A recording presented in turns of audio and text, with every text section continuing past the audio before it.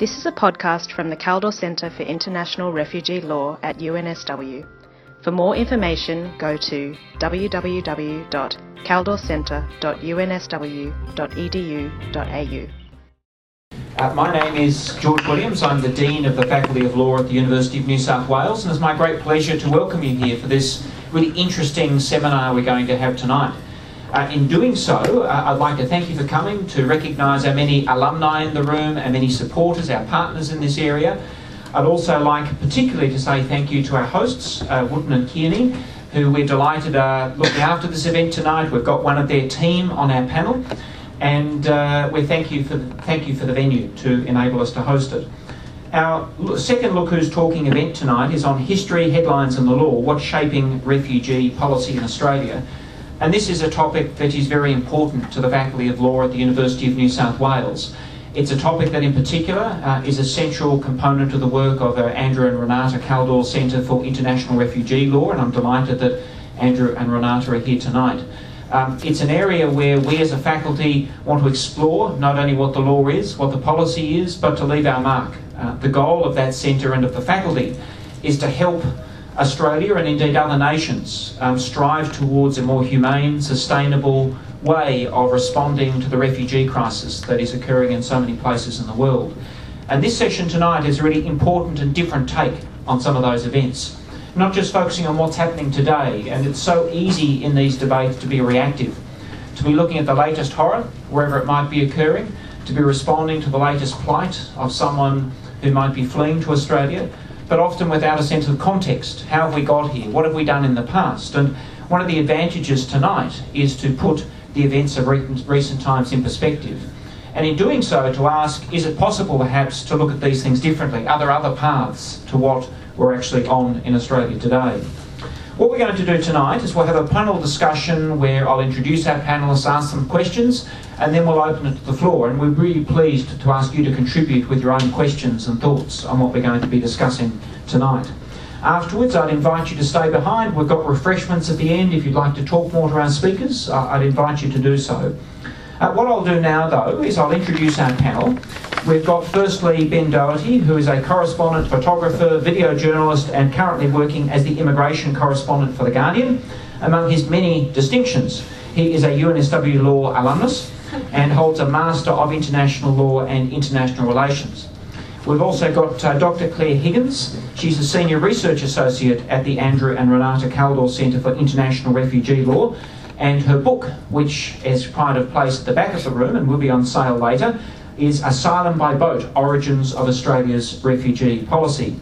We've then got Professor Guy Goodwin-Gill. He's a Professor of Law at the University of New South Wales, formerly of Oxford University. He's the Acting Director of the Kaldor Centre for International Refugee Law and an eminent authority in this field. And we're really delighted that he's with us at UNSW Law and on this panel tonight. And finally, we've got Heidi Nash-Smith, who is a pro bono and corporate social responsibility partner at our event hosts, Wooten and Kearney. So what I'll do now is I'll start with some questions to the panel. My first question is to Claire. Claire, your book has a really interesting perspective on the debates today, but it comes at it from the late 1970s. That's the period in which you focus upon. At that time, though, the Australian government faced many of the same concerns we are facing today. An unknown number of refugees arriving in Australia by sea, uncertainty about whether they would be welcomed in Australia, fear of deaths at sea, and bureaucrats who served up many of the same options that we're seeing today to the Fraser government. What parallels do you see as relevant with that era, and how do you think that era helps us understand what we're going through today? Thank you, George. So I was researching a period when Australia first responded to the sustained arrival of asylum seekers by boat, and that was when the Vietnamese were sailing to Australia in the late 1970s and early 1980s. And as George said, the concerns expressed today that we might hear about deaths at sea or the potential number of people coming, they were expressed back then as well. And public opinion was a very strong factor back then as well on either side of the asylum policy debate. But as George said, the policy options that we have in place now, turnbacks and detention, they were put forward back then, as I found when I did my archival research, the National Archives in Canberra. And the lesson that we can learn from history, the way that history can illuminate our analysis of policy today, is that those options of turnbacks and detention were rejected within the Immigration Department for the same reasons they should be rejected today. Turnbacks, for example, the then Minister for Immigration, Michael McKellar, said publicly in his speeches and at town hall meetings, turn back to where? And that is an essential question that remains unanswered. In terms of detention, the then Secretary of the Department of Immigration, as I found pouring through the archives, laid out 4 reasons why detention would not work. He said it would create a political problem, and that has been borne out. He said it would not deter asylum seekers, and we can see that that has been borne out. He said detention would not provide a genuine solution to forced migration, and we can see that that has been proven. And he also said publicly to an address in Canberra that there is no way that we can detain asylum seekers indefinitely without what he called a tremendous guard apparatus.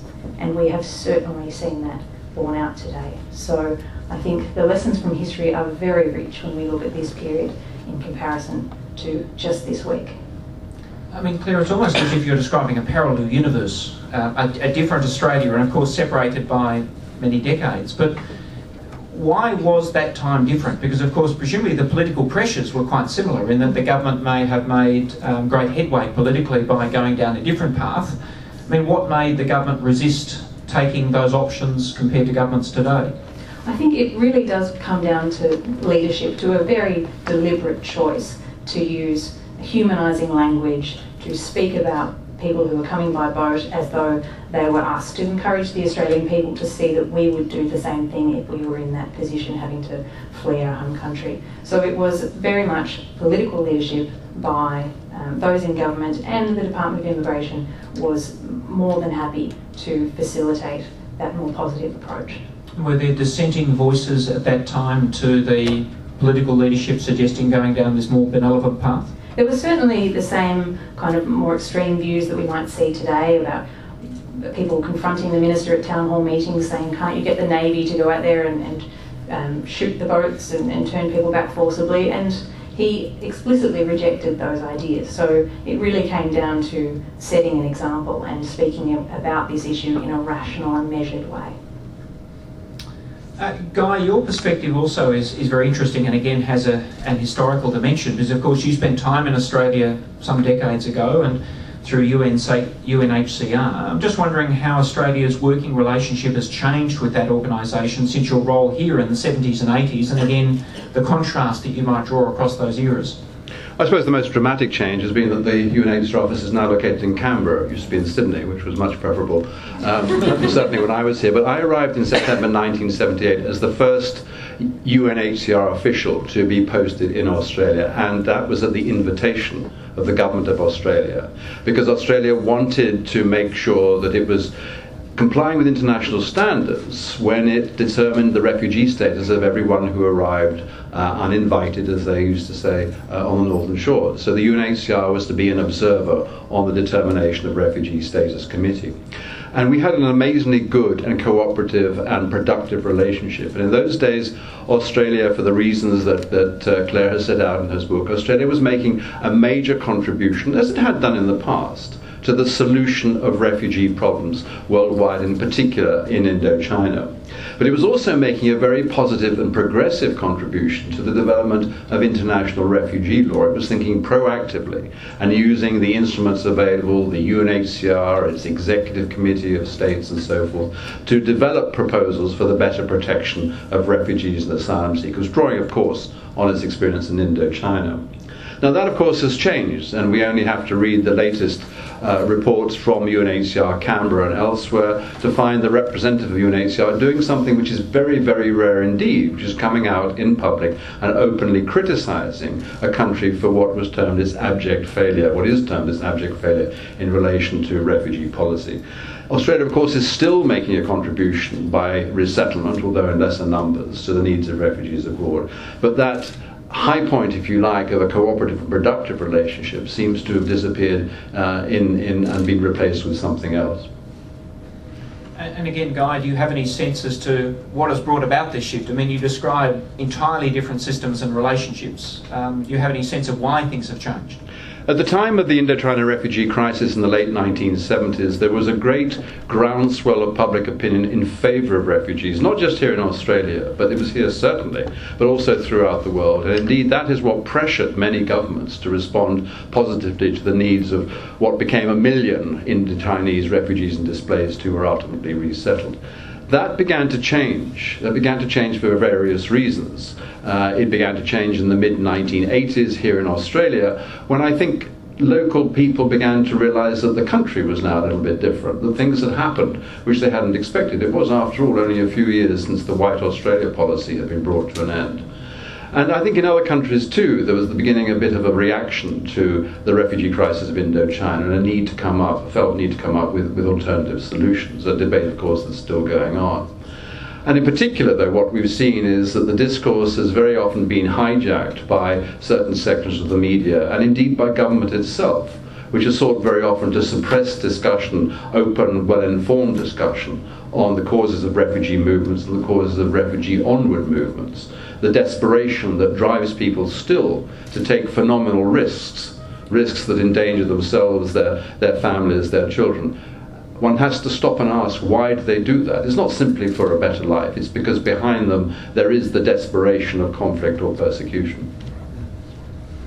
And Heidi, you work in this area as a lawyer. I'm just wondering if you can give us a perspective on the system as it is at the moment. I mean, what sort of frustrations or other issues do you see as someone who are dealing with this system on a daily basis? Yeah, I mean, to give some context, at Ward and Carney we have a pro bono program which works with refugees in 3 core areas. One relates to assisting people with their claims for protection. The second is assisting with judicial review. So that's where those claims for protection have been refused and there is grounds to say that there was an error in that process, a jurisdictional error. And the third area that we're involved in is helping clients who have been detained offshore in Nauru or Manus Island, and they've been transferred across to Australia for medical treatment. We then work with them to file applications in the High Court to prevent their removal back offshore where there is risk of significant harm to those individuals. In relation to the challenges that we see there and the frustrations that we have, there's so much uncertainty for us and for our clients. The legal framework changes and it can change overnight, and so the legal need suddenly becomes imminent, and we need to work with our community legal centre partners, with other pro bono lawyers, and find a way to meet that need. So one of the examples of that is the 1 October deadline that was brought in as part of the legacy caseload. Suddenly we had thousands and thousands of people across Australia who had to get their applications for protection submitted before the 1st of October or they would be deported. This meant we saw legal centres like Refugee Legal in Victoria, the Refugee Advice and Casework Service in New South Wales, setting up really round-the-clock clinics to help people put in those applications. And as pro bono lawyers, we upskilled and helped with that process. The most challenging and frustrating part for me personally, and I feel for a lot of our lawyers who are involved in this area, is with the clients who are brought over from Manus and Nauru. We are dealing with people who have been detained for 4 years in absolutely horrific circumstances. The impact on their mental health and well-being is just awful, and they feel a lack of hope and a complete lack of certainty about what their future is. Many of our clients have been determined to be refugees. They have continued to be in detention. They have done nothing wrong, and yet they're being treated like criminals. And I speak to them on the phone and they say, what have I done wrong? Why am I so hated?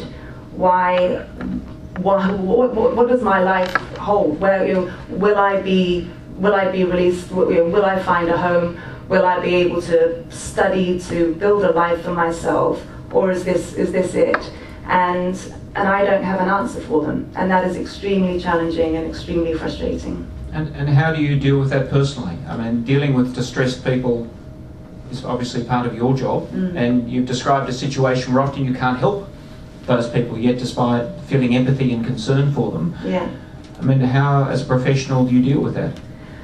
It's not easy. You really have to reach out to your own support networks, and so within the firm, others who are working on the matters, we sit and we talk about it and we share the experience and support each other. As lawyers, we also have access to counselling services, and we also have friends and family who listen to us and help support us and make sure that we have the resilience to step up and have those conversations again tomorrow. Ben, one of the things that Guy mentioned in talking about the shift in Australia is that key change in public attitudes that we've seen from the 1970s, the sympathy at that point, to a very different sense, at least as portrayed in the media today. I'm just wondering what has led to that shift, and in particular, is it too easy to blame the media? Is the media a key cause of why we've moved to this far less tolerant, less sympathetic outcome? Is it really the tabloids and others that are causing the problem, or really, from a media perspective, what do you think the media's role has been? Look, I think treating the media as a kind of monolithic whole, as though it's one entity, is probably problematic. The media, like any institution, has a sort of range of views around this. But I think the point about the change in language has been very, very, and as media practitioners, we work with language every day, and not to get too Wittgensteinian about it, but words make worlds, and you can hugely change someone's understanding of something by the way you talk about it. But it's not just the tabloid media, but these are ministers of the Crown, this is departments using this sort of language, and you only need to go back and read the speeches that Claire was alluding to. When McKellar was minister, talking about asylum seekers arriving as a humanitarian obligation, or talking about international legal obligation. Now we hear it talked about as a border protection matter, a national security. It's changed completely the nature of what we're talking about. It's the same phenomenon. It's still people arriving seeking asylum, but the understanding of what's going on is different. And the language has been deliberately manipulated for a political end. So we no longer have asylum seekers coming to this country. We have illegals. We don't have an immigration department. We have a border protection force. What does that do to people's understanding of what's happening here? And I would go even further, even further than just creating a political space to be able to sort of demonise and dehumanise this group of people. It really is, in a lot of ways, the fundament of the policy. If somebody's an illegal, as a government, it doesn't just give you the right to detain them, it gives you the obligation almost. So a policy like indefinite mandatory detention, which is what this country has, a policy like offshore detention, it doesn't work unless you've got illegals that need to be locked up. If you've got asylum seekers seeking sanctuary, then indefinite detention doesn't make sense. So in a lot of ways, the language, the way this issue is constructed, has been crucial in actually constructing the policies themselves. So I don't think you can underestimate how influential that change in language has been to public understanding. And I mean, is it possible to even have fair and balanced reporting in this area anymore, when there's such a difference of opinion on whether these are illegals or other adjectives that might be used, and so much of it now is a polarised debate and base differences of just basic factual matters?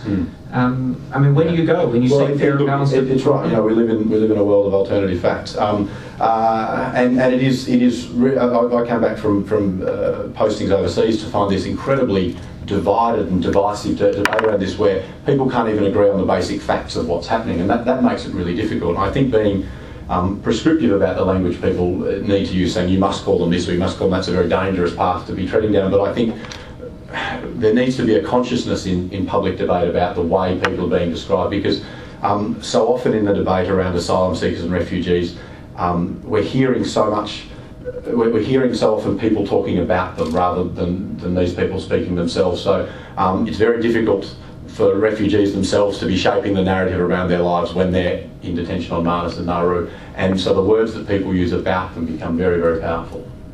And so I suppose, apart from reading The Guardian, have you got any suggestions for people as to how they can form their own views? Just read The Guardian. No, look, of course, read widely and broadly, and talk to people about this issue. And I think that's one of the things we've lost in this debate politically.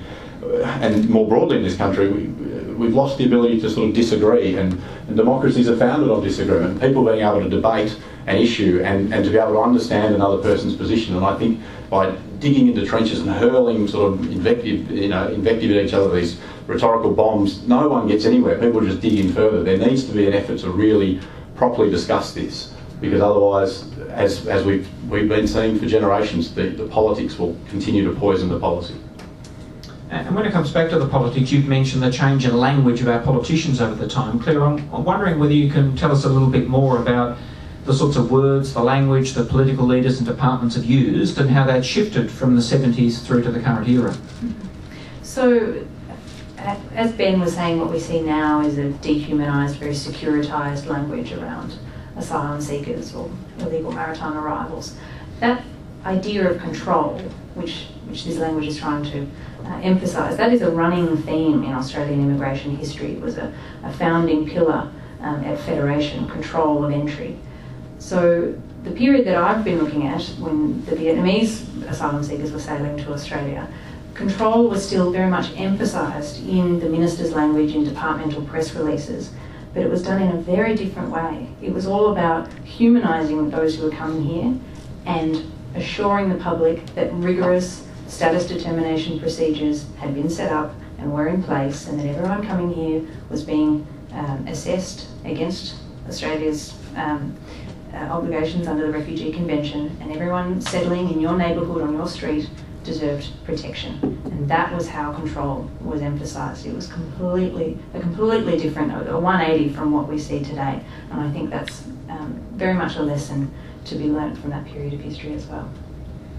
And of course, one of the big shifts in control is not just controlling the people, but the messages, Yes. and indeed their capacity to communicate. And Ben, you've already talked a little bit about some of these issues, but I want to follow on from Claire's point about humanising the people involved. And as a reporter or as someone trying to tell a story, how do you tell a story? How do you humanise when in fact you can't actually speak to the people at the centre of this, and it may not be possible to show their image or to even listen to their voice? Yeah, look, and that's not an accidental situation. That the detention centres in Australia are built very, very far away, with a few exceptions, and Nauru and PNG are very hard to get to. I'm not allowed a visa to either of those countries. But I have to say that one of the things that also, we live in a world of sort of, bounded territoriality. One of the things about being an asylum seeker refugee is you often lose a lot of agency with that as well. But refugees and asylum seekers are people of extraordinary ability, and they don't need me or anybody else telling their stories for them. In a lot of cases, they are perfectly adequate at prosecuting their own case and telling their stories. And the great example is an Iranian journalist who's on Manus at the moment, most of you I think will know, called Behrouz Boujani. I had the slightly strange honour of accepting an Amnesty International Media Award on his behalf last night. He is an extraordinary journalist of immense dedication and commitment and passion. And he has, through all sorts of means, found a way to tell his story publicly. We have him this week in The Guardian writing a diary every day of the last days of the detention centre in Manus.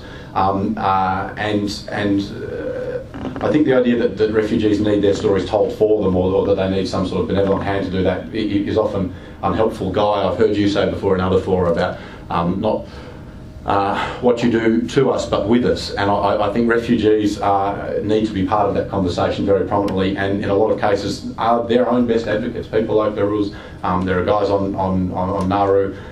We have lots of ways of getting in touch with them. Some of them I can talk about and some of them I can't, but they are resourceful and industrious, and it's amazing what you can get out of those places. And is that an indication, in fact, that the level of control over the message from the department in Australia is slipping? I mean, is more now possible than it was a year or so ago? I mean, it does seem that more messages and voices are getting out, but is that a function of the Manus collapse itself and the closure of the detention centre? What shifted? Yeah, look, a little bit. I think an awareness that an effort to completely control things was going to be impossible. I think the fact that Nauru's become an open centre, that the Manus Centre was ruled illegal and unconstitutional, meant that you couldn't keep phones off people, and that's certainly the sort of main way that people have been able to get messages out. It is a function of the sort of the fraying and the gradual decay of the whole system, I think. Well, maybe our politicians have taken their eye off the ball. There are other things about citizenship at the moment that maybe occupying them. We've talked a lot about the Australian debate, of course, but we're talking about the Australian debate which really needs to be cast in relief of a much larger international debate, where often we underestimate just what significance the Australian debate may have, indeed some of the bad examples that we're setting here. Guy, I'm just wondering how Australia's approach to asylum seekers has changed our perceptions of international law here, or indeed whether we are ourselves contributing to changes in the international system. I think on the one hand, it can certainly be said that Australia has and is challenging the framework that exists for the response and solutions to refugees. Indeed, it is by instituting its mandatory detention policy, it has, amongst other things, thrown a spanner in the works, particularly when it then backed it up by denying any possibility of asylum to those who might be intercepted and incarcerated. No other state does that. And no other state sees that as being within the bounds of the law. This is something different. But no other state, likewise, even though some of them might perhaps think it's a good idea, is moving in that direction. Now, many other states, of course, have the advantage, or perhaps some of the politicians see it as a disadvantage, of being bound quite clearly by international rules and obligations. For example, under the European Convention or the American Convention on Human Rights. There are some things that they just can't get away with. Nonetheless, the challenges are the same. We are all facing the challenges of the movement, the increasing movement of people between states, and that is not going to go away. You just need to look at the projected increases in world population, and in particular projected increases in those of working age. People are going to move. They're going to move because they are desperate to do so, fleeing conflict, under or unemployment for all sorts of reasons. And we're going to have to come up with more positive, better responses in Australia and elsewhere. And I think what we've seen is the bankruptcy of the policy that has been hitherto adopted. It doesn't lead anywhere. And what also we've seen, in adding to what Heidi's own personal experience has revealed for us also, what we've seen is a government, it seems to me, and there's a history here also to be written, deliberately doing what they knew would result in injury and harm. Because mandatory indefinite detention has been tried before in this country and elsewhere, and it is known to produce serious injury to those who are affected by it.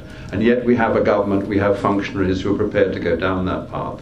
And it does lead me to wonder about not only their personal moral responsibility, but potentially in the future at least, their possible legal liability for so causing harm to others.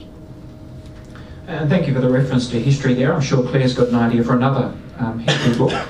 But Guy, one of the shifts we've also seen in Australia is that not so long ago it was an article of faith amongst our parliamentarians that of course we had to comply with the Refugee Convention, even if they weren't prepared to acknowledge that they were not complying. Today that doesn't seem to be such a factor, and in fact there's not the same attempts to even cast the fig leaf over our policies to say that these really are compliant. In other words, if we're not compliant, it's not such an issue politically for them.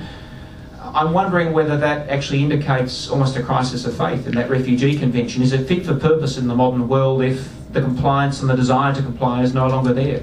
I think the fig leaf is still there. It might have shriveled a bit, but I think it is still there. And when in my first experience of Australian policy in practice, I mean, the process had a much stronger interdepartmental dimension than I think it has today. I mean, the Dawes Committee enjoyed the membership of the Attorney General's Department, Foreign Affairs, Prime Minister, Cabinet, and so forth. And it reflected a very coherent, I think, on the whole, not entirely always consistent policy, but nonetheless a coherent policy towards refugees and asylum seekers. And I get the impression that that has changed, that the running is now taken by a single department which just has a single objective in mind. Now, Australia has always been very careful to dress up its policies and practices within the terms of international refugee law. There's no doubt about that. And that is an area of perpetual tension. That's normal. That's natural. States necessarily are frequently looking to their own interests and seeking, therefore, to limit the scope of the obligations which they have nonetheless freely undertaken. And it's in that tension that I think you see, creativity very often, and hopefully you see progress. Not always, but in that dynamic, I think, that's where you see development. And we have seen international refugee law develop very positively, with Australian courts, I must say, playing a part from time to time in that development. I see no suggestion at the moment that Australia is intending to, as it were, denounce or get out of the Refugee Convention. Not that I think would help one way or the other, because there will still be people in need of protection, still be people fleeing persecution and conflict, and still be questions about what to do next. And I'm not aware, and if you boil the Refugee Convention down to its essence, what you have is a definition of who is a refugee, which is certainly held up over time. No one denies that those with a well-founded fear of persecution are refugees. And you have a basic principle of not returning refugees to where their lives or freedom would be threatened. And I don't know anyone who is seeking to challenge that basic principle at the present moment. There are deficiencies in the regime in relation to the sharing, if you like, of responsibility. That is something which the UN General Assembly is looking at the moment, seeing whether it can come up with a global compact on refugees, which will put in place a mechanism that will allow a much more equitable sharing of the responsibility for protecting refugees and finding solutions for refugees. Up to now, and this has been the history of nearly 100 years, the process has had an element of ad hocery in it. And that's not been helpful. We need to be able to rely on much more predictable responses among states. And that's a place where, given its historical record, Australia could have played, might even still be able to play, a major and a positive role. But it has somewhat shot itself in the foot with its policies on asylum seekers. And last question to Heidi before I open it up to the audience for Q&A. Heidi, we've talked about a lot of problems, a lot of challenges. I'm just wondering what role you think the legal profession, the lawyers, can play in helping to improve this system and to drive a better outcome for refugees and people involved. Yeah, I think that there are three main areas that come to mind. The first one is advocacy, and I think Julian Burnside tells this story best, and he says how he was at an event once and someone approached him and said, do you think it's appropriate for a barrister to speak publicly about these issues being about refugee rights? And he said, do you think it's right to know of these things, to know what's going on and to stay silent? And I think that's where we all, not just lawyers, but we all have a role to play. We know what's happening in Australia, we know what's happening on Manus and Nauru, and we have not only a role to step up and advocate, I think we have an obligation. We can't stay silent when these atrocities are occurring in our country. The second area is education, and this comes back to really what Ben was saying about this lack of debate that we're having. There's this lack of sort of almost civilized debate where we actually talk about things without sort of pointing fingers and it being blame and it being personal, but to educate and to facilitate open discussion. So something we've introduced here is a refugee rights focus group where once every 3 months we have someone come in and speak to us and just educate us about what's happening in the refugee space, and to prompt discussion, to prompt further thought, and for us to make our own minds up about what we can do and what we think about the policies. And then the third area, as lawyers, I think we have, again, a professional responsibility to promote access to justice. And so if you have the opportunity to get involved in pro bono work or to lend support to the community legal centres who are doing wonderful work advocating for refugee rights, then do so. Right, thank you, and I can certainly add from an academic perspective, even arguing for law reform, of course, as well, which is what our Kaldor Centre does. I mean, I saw that directly in one case. I actually was involved arguing as a barrister, a case called Plaintiff S157, where we were arguing for people to have access to justice, to have their day in court. And in appearing before the High Court in that case, we realised that the tools were so thin that we could not, there were no human rights we could use to argue for something as basic as that. And in fashioning our argument in the High Court, we actually made the strategic decision we would not once mention the words human rights, because we felt it would be so detrimental to our case if we were to mention that. It would be seen as the refuge of the desperate. Instead, we cast the argument that the legislation was an attack on the jurisdiction of the High Court, and we won. But it just shows in this area that the advocacy is so stunted, you can't even mention human rights in these areas. You do what you can, which emphasises the need for advocacy and law reform, because arguing for refugees' rights without a human rights framework is really hard in Australia, and explains why we often don't get very far in some of the most basic cases. Look, thank you to our panellists. What we're going to do now is open it up to questions from the audience. We've got a roving mic. If you could just briefly say where you're from, who your question is addressed to, and be delighted to hear from you. Who'd like to kick us off? Thanks very much to all the speakers. Lawrence Poor, Teaching Fellow at UNSW Law. In this morning's Guardian, and this is not a planted question, there's a reference, I think, to a new category of refugee visa for those who, in a sense, have to leave hearth and home for environmental and climate change reasons. Now, I know that's complicating an already complex issue, but I'm just wondering what the feeling is about the possibility of that developing, that idea of developing. Yeah, look, I think it's something that a lot of people around the world are seized of and discussing, because the Refugees Convention, as Guy says, quite strictly defines what a refugee is, and you need to be under a well-founded fear of persecution, and the sea coming in your front door doesn't meet that. But we are seeing, and we've already seen a great number of people around the world being forced to leave for environmental reasons, and in particular in the Pacific, and people are sort of having the debate around if it's Kiribati and Tuvalu, where can those countries be, those people be resettled. But if it's Bangladesh that's being displaced, and you're talking 165 million people, and India's built a fence around that country, how do you resettle those sort of numbers, and what sort of framework do you put in place? Now, the best person to talk about it is to my right. Guy has written a very authoritative paper on this very issue. Is that a cue? I think it is. Actually, I wrote a paper with Jane McAdam, who is the director of the Caldor Centre and currently on leave, and is one of the pioneers in this area of climate change-related displacement. And on the one hand, on the positive side, I think what we see is, while, as Ben has said, the Refugee Convention was not framed with that sort of refugee in mind, nonetheless, there has been a great deal of discussion under the auspices of something called the Nansen Initiative, and now the Platform for Disaster Displacement, on what to do in relation to climate change. Now, one of the many challenges, of course, in this context, is to differentiate for sudden onset disasters, for example, and the long-term impact of climate change on livelihoods and the necessity of people to move to earn a living. What we have seen, though, under the auspices of the Nansen Agenda in particular, is progress through discussion and non-binding commitments. 109 states signed on, for example, to what's known as the Agenda for Protection in relation to disaster-related displacement. And that, I think, is a good beginning. It's generally recognised that the refugee framework as it exists at present is not set up to deal with these challenges, but at the same time states increasingly recognise that those challenges are there and that something will have to be done.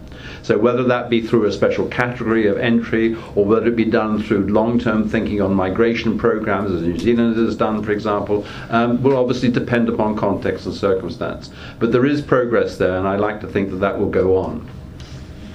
Hi, my name is Karen Zoe. I'm from UNSW Medicine and a paediatrician rather than a lawyer.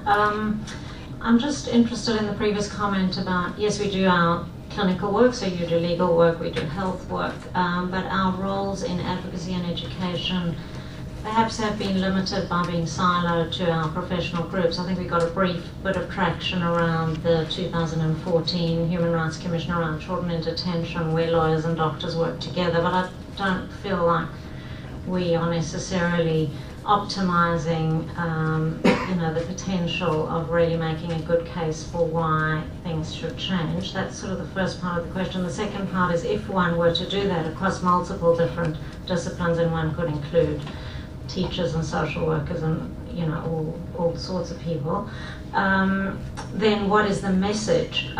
Because I find in this fairly toxic context, even a good news message, such as that refugee children, for example, as I've shown in my research, are doing extremely well, and by 2 or 3 years after arrival are actually doing better than our Australian children, instead of being seen as a positive message, can actually be seen as quite a scary message.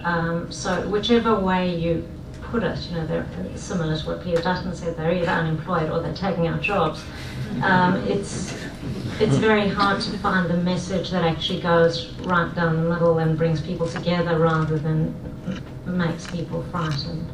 So there's a couple of interesting questions there, Ben. I might get you to come in on the second half of that in a moment in terms of the messaging. Is there a way through the middle of this and communicating this and reporting it? But Heidi, would you like to speak to that issue of lawyers working with other professionals, doctors and others? What are you seeing in this field? I haven't seen much of that collaboration, and there should be. I think you're absolutely right. There is absolute scope and need, and the more voices which unite, I think the better. And maybe that is something that we should look at, and maybe we should exchange details at the end of this and see whether there are ways to actually have a coordinated approach and to start that discussion. Ben, and then Claire, if you would also add anything. Look, I suppose I'm not an advocate. I'm a journalist, and I need to sort of separate myself from that. I think there are a lot of people in all sorts of fields doing some extraordinarily effective work in advocating for the rights of asylum seekers and refugees, and there have been a couple of campaigns that have worked really well, and I think a humanising element, and I know sometimes it's very difficult to do that because people have protection claims and family elsewhere or can't be identified, but something like the Baby Asher case in Queensland was incredibly powerful because people were able to see this little child who was born in Australia, and doctors were saying you can't take her back to that unsafe place, and there was and they were basically refusing. They refused to discharge this child. That sort of humanisation of this issue, that this is a little girl who just wants a chance to grow up in a place where she's safe, I think is very, very powerful. Of course it's important to talk about the legal principles and the framework and all of those sort of things, but the way for a message to resonate with people is to make it human. In other words, fewer lawyers, even if the lawyers are human. But no, I agree completely. Certainly in my experience, the more the lawyers are involved, the harder it is to convey the message. Powerful human stories is what cuts through. Claire, is there anything you want to add?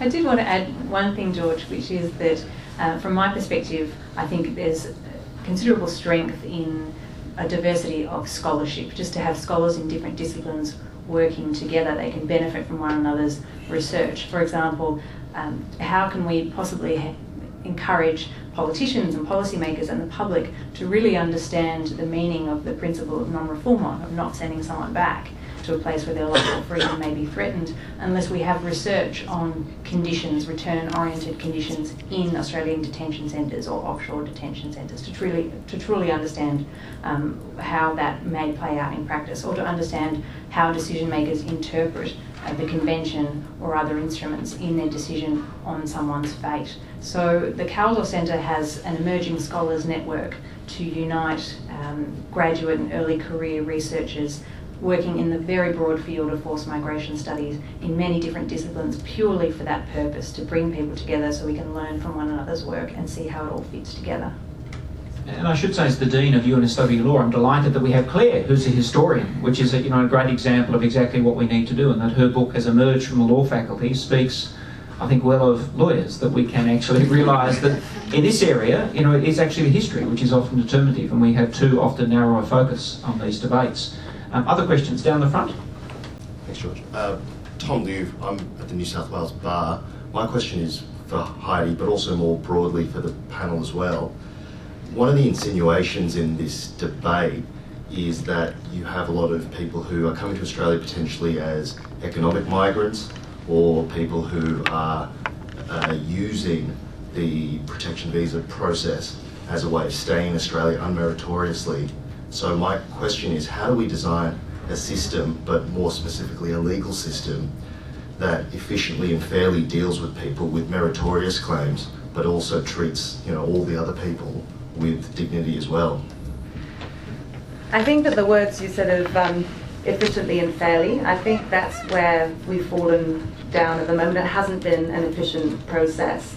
The legacy caseload, there's sort of 25,000 people who needed their claims to be submitted by the 1st of October of this year. That arose because we had a whole period of time where no claims were being processed.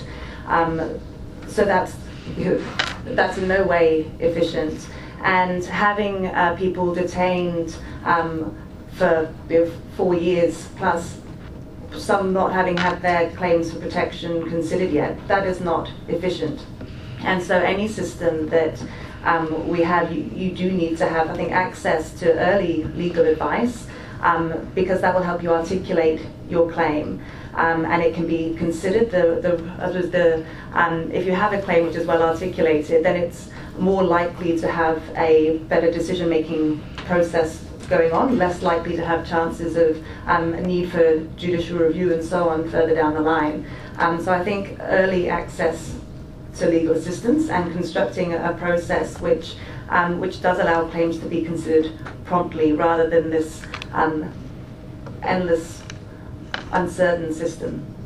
I also think the sort of great error that's been made in a sort of quest for more efficiency, it's become more unfair, and so people are now subject to the fast track system, which people will have read about, that basically you get one crack at it, and people are on September 30 frantically filling out forms at midnight to get them in before the deadline. Is no way to run a system. The evidence doesn't suggest that there is a great number of people coming with unmeritorious claims, and certainly it does happen that not all people are found to meet the threshold. But the figures, if we look at Nauru and Manus, for instance, both approaching 80% of those cases have gone through an extensive RSD process and been found to have claims for protection. They legally owed protection. It's not a gift. It's not something that's bestowed upon someone. They are legally owed that protection. And that same experience has been found in the Mediterranean as well. I mean, one should not underestimate the numbers of those who are intercepted, who actually do have a well-founded claim to protection. And that is precisely one of the challenges for government, to get to that point quickly and efficiently and effectively so that people can get on with their lives. And the other side, which the Australian government is not alone in this, have failed to manage, is the migration issue itself. Because in order to, if you want, implement a migration policy effectively and efficiently, you may need from time to time to return people to their countries of origin. But that is a two-way street, a two-way relationship is required there. And too many countries like to think of this in purely unilateral terms. Well, we'll just send them back. It doesn't work out like that. And countries wonder why they're unable, in fact, to return individuals to their own countries when they have no claim to be amongst us. I think we had a question in the middle here, did we? Yes. Hi, Andy Symington, student in SW. Claire, in your book, one of the things that struck me was that one of the concerns of the Immigration Minister back then was not to damage Australia's reputation internationally. What do you think's changed since then?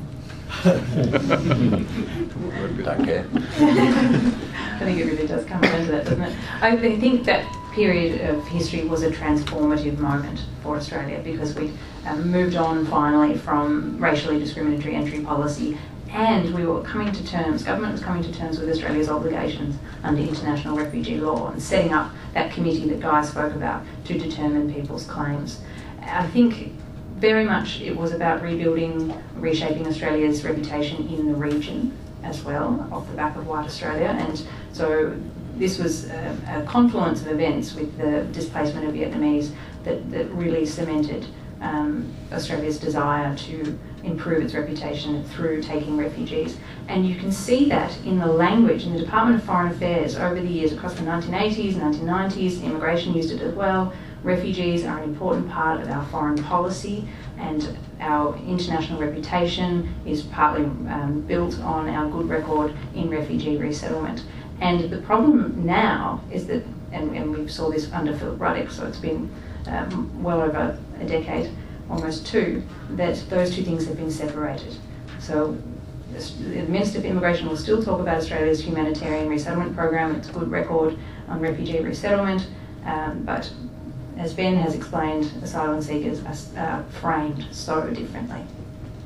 Will it make any difference now we're on the Human Rights Council? We're a paragon of, or at least we're meant to be a paragon of good practice in this area, or again you think that separation will mean that it just won't matter? I think when you look at the Department of Immigration and Border Protection's language, they don't talk about human rights. As Guy mentioned, that's been that element of immigration's role has been completely removed. You'll see it in the Attorney Generals, you'll see it in Foreign Affairs when they're talking about Australia's role at these UN treaty bodies and other bodies, but immigration does not use that term. As they don't use the phrase nation building, which as Peter Hughes, a former official in that department, mentioned to me, was their aim and goal when he was in it. It was to build a nation. They don't hear them talking about that any longer either. Well, look, that's good timing. We're coming to time, and I'd like to thank you for the questions that you had. I'd also like to thank our panellists. and also to thank our event hosts. And we appreciate the firm's generosity in allowing us to use the venue tonight. As I said, we'd invite you to join us for some drinks, snacks, talk further to our panellists as well. We've also got Claire and other books up the back for sale. If you'd like to buy a copy, you might even sneak a signature in there from Claire if you like. I'd remind you that Christmas is now only 2 weeks away. It makes a perfect stocking filler for any member of your family. You can imagine their joy waking up on Christmas morning, Claire's book, Asylum by Boat, Origins of Australia's Refugee Policy, waiting for them on Christmas morning. So thank you again. Please thank our panellists and thank you for coming.